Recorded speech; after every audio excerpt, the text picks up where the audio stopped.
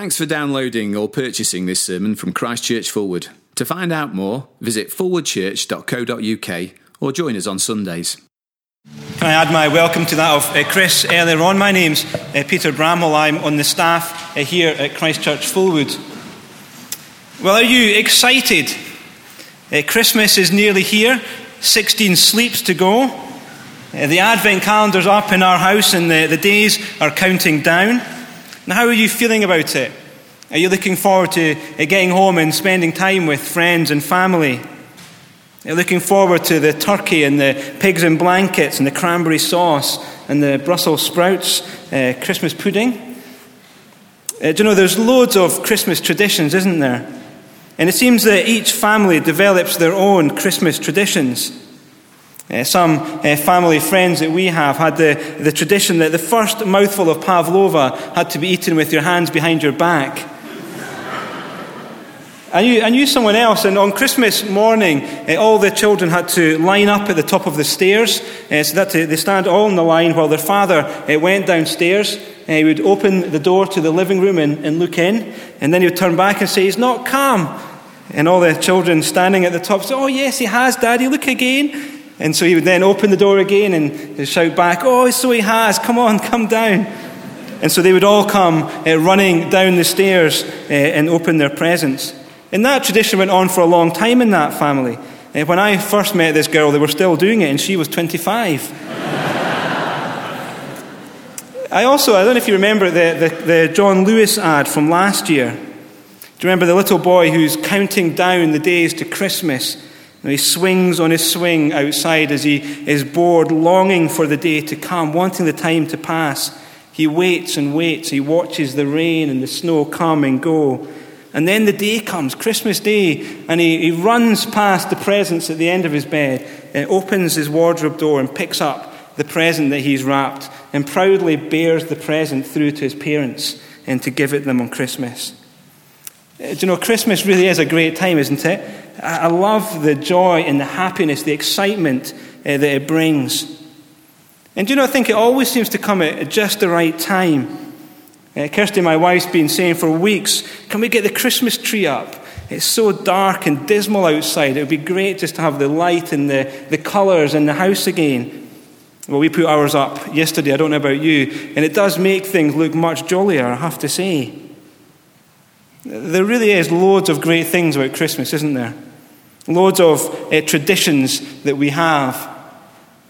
I don't know, did you know that Pippa Middleton has written a book about celebrations? And she has a section on Christmas and all the different Christmas traditions that there is. As I read that, she tells me that apparently everybody's meant to stir the Christmas pudding mix from east to west to echo the journey of the wise men. So I'm not sure what we're going to do with our Aldi one. And you know, traditions are great, aren't they? And yet right at the heart of Christmas is not traditions. Right at the heart of Christmas is joy. It is a time of great joy. And we've sung some great carols tonight. We're not going to sing my favourite, which is "Joy to the World, the Saviour's Come." Joy to the world. It sums up this time of year. And joy is right at the heart of Christmas. Now, in the last passage we read, you saw it in what the angels said. Now, look at the sentence 10 of what they said was this. He said, "But the angels said to them, 'Do not be afraid. I bring you good news of great joy.'" And yes, you did hear me right there. The angels said that. That's what the passage says. And you might say to me, "What kind of book is this that you're reading?" No, what kind of book is it? You might think it's like the books that my children get at Christmas, which when you open up and you sit down on the sofa to read with them, begin with "Once upon a time in a faraway land." And yet that's not the kind of book that Luke is trying to write. Luke, the doctor, wrote this part of the Bible, and he tells us he carefully researched it. He spoke to the eyewitnesses. He wanted to write a careful history. And incidentally, you see that happening in what he says all in the passage we read. It all happened during the reign of Caesar Augustus, while Quirinius was governor. It happened at a point in history.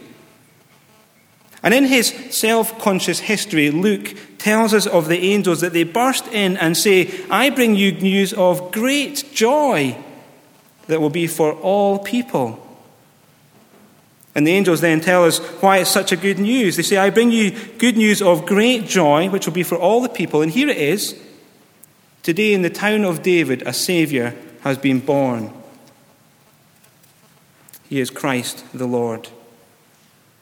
It's great news, it's good news, it's great joy because a Saviour's been born. Great joy because there is a rescuer. I wonder, have you ever watched Bondi Rescue? It's kind of a fly-on-the-wall documentary about Bondi Beach and the lifeguards who work there. And really the whole point of the show is to follow these lifeguards around and you see them saving people. Saving people who decided to go for a swim, generally people who can't swim. They go out into the surf for a good swim and they get caught in the current and taken out and they're in trouble. And so the lifeguards will paddle out to them on their surfboards and pull them on. They save them. Without those lifeguards, those people would die. And the angels are saying the same is true of us. The news is that we need to be rescued. All people need to be rescued. And that means even you and I. It's good news for you and me because you and I are in serious danger. You and I need rescuing. You and I are in deep water which is about to go over our heads. Which is why it is great joy that a Saviour has been born, that a rescuer has been born. You see, Jesus comes to rescue every one of us here. And I wonder if you've realized you're in danger, that you need a rescuer. Now, there's many dangers that you might feel. Now, on a global scale, we feel the danger of global warming or terrorism or the financial markets. And then on a more personal level, there's smaller dangers, the dangers of failing exams, of loneliness, of family breakdown. And they're real dangers, we really feel them. But there's an even greater danger that is real and is pressing for all of us. Now, it seems that every Christmas we have to buy a DVD for someone's present. This year we've bought some relatives The Dark Knight on DVD. And there's a number of box sets that I would really love to get this Christmas. And yet there is one DVD that I certainly wouldn't want to get. And it would be a DVD which contained everything I have ever thought, everything I have ever done, all my emails, all my texts, all my phone conversations, all the conversations I've had in the pub or at the house, all the things that only I know about and no one else does. That's a DVD that I certainly wouldn't want to be sitting down with my family on Christmas afternoon to watch. If it was me who had that kind of DVD, I would be terrified to watch it with people. Terrified that my friends would get it. I'd be frightened I had no friends left if they saw that. Now, my family are lovely. They're great people. But I imagine them watching that and thinking, what's this going to do to my relationships with them if they saw what I've thought and what I've done? So you'd be terrified because that DVD would destroy my relationships with people who are close to me. But here's the thing. God has seen everything I have done. He's seen everything I have ever thought. And that's not just true of me. God has seen everything I have done, but He's also seen everything you have done. And it really does destroy our relationship with Him. And the worst thing about that is He is our life giver. He gives life to us. Having our relationship with Him destroyed means that we face death, that we all die one day. And if you want to get a glimpse of what it would be like to see God and what we're like before Him, you see it in the shepherd's reaction in the passage we just read. Now in verse 9 it says, "An angel of the Lord appeared to the shepherds, and the glory of the Lord shone around them, and they were terrified." The shepherds were terrified. And just think, these weren't namby-pambies. These were really hard men, used to protecting their sheep from wild animals. And they are terrified. And that's only angels. When you know that God sees everything about you, everything about me, we are helpless. We need a Saviour. Do you know, back to Bondi Rescue again, you really should watch it sometime. You sometimes see people who are caught in a current. You see them getting pulled out, and they're swimming as hard as they can to get back into shore and getting nowhere. And so the lifeguards paddle out to them to offer them assistance. But no, more often than not, those men, they just turn to the lifeguards and say, "Do you want some help?" They say, "No, I'm all right. I'm fine." Now, often these generally are men, and they look really big, obviously work out in the gym. It must be something about men in accepting help. But quite obviously, these men are not all right as they struggle to get back into shore. And so the lifeguards will hang around, and sooner or later, those people will realize that they are in serious danger.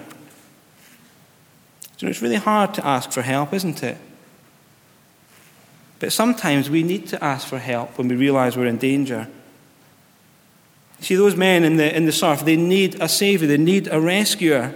And we too need a rescuer. We need a Saviour from our rebellion against God. And God has provided that Saviour for you and for me.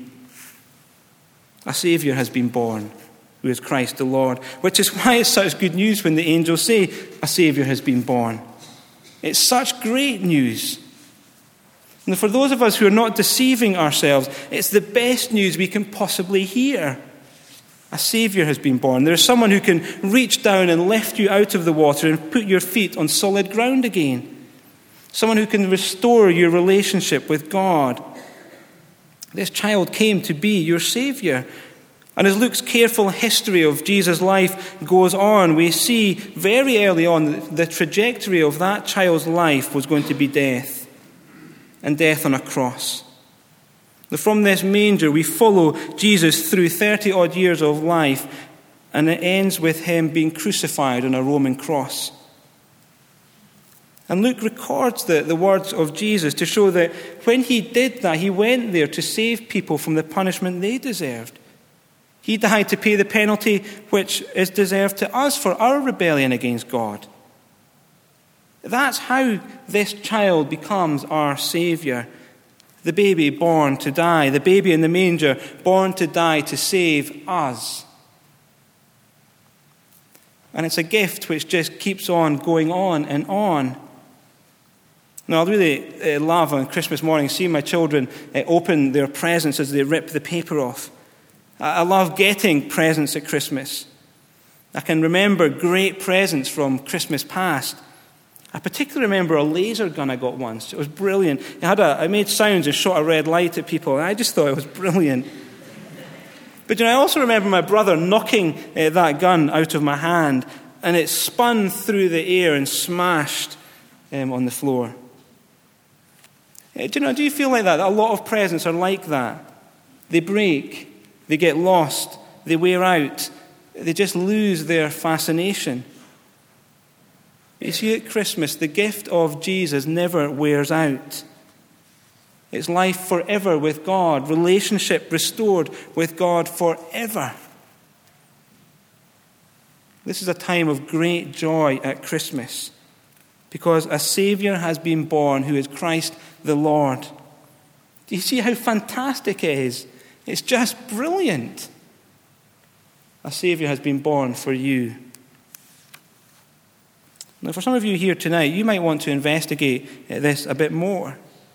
You see that there's something significant in this child that you've never thought about before. Well, early in the new year, we'll be running a course to help you investigate if that's what you wanted to do. It's called Christianity Explored. There's a number of these kind of forms around the church building. You could pick one of those up and fill it in, or if you ask me for one at the end, I can give one to you. However, for others of you here, you might see clearly that you need a Saviour, that you are in danger and need rescuing. And the way that Jesus becomes your Saviour is by praying to him and asking him to save you. That's it. You admit you need saving and ask him to save you. And if you're honest with yourself, and if you want to ask Jesus to be your Saviour, then I'm going to pray in a moment. It's a prayer that you could echo in your heart and ask Jesus to be your Saviour. I'll read the prayer out so you know what it says, so you can decide whether it's something you wanted to pray. This is the prayer. It says, "Dear God, I know that I'm not worthy to be accepted by you. I don't deserve your gift of eternal life. I'm not good. I need saving. Thank you for sending your Son to be my Saviour. Thank you that he died for me that I might be forgiven. Thank you that he rose again from the dead to give new life. Please forgive me and change me that I may live with Jesus as my ruler. Amen." That's the prayer. If you want to pray that, I'm going to pray that now, line by line. I'll pause after each line and you can repeat it in your head if that's appropriate for you. And as you do that, be assured that God hears us as we pray. Well, let's pray now. Dear God, I know that I am not worthy to be accepted by you. I don't deserve your gift of eternal life. I am not good. I need saving. Thank you for sending your Son to be my Saviour. Thank you that he died for me that I might be forgiven. Thank you that he rose again from the dead to give new life. Please forgive me and change me that I may live with Jesus as my ruler. Amen.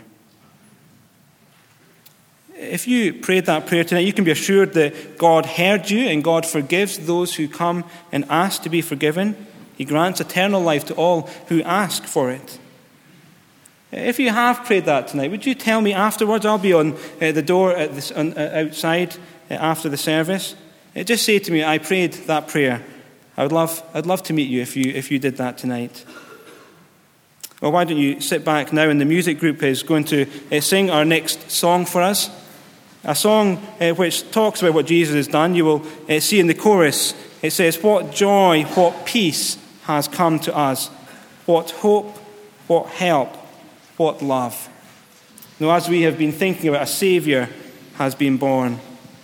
After the band have sung this, we will stand again then to sing our final carol.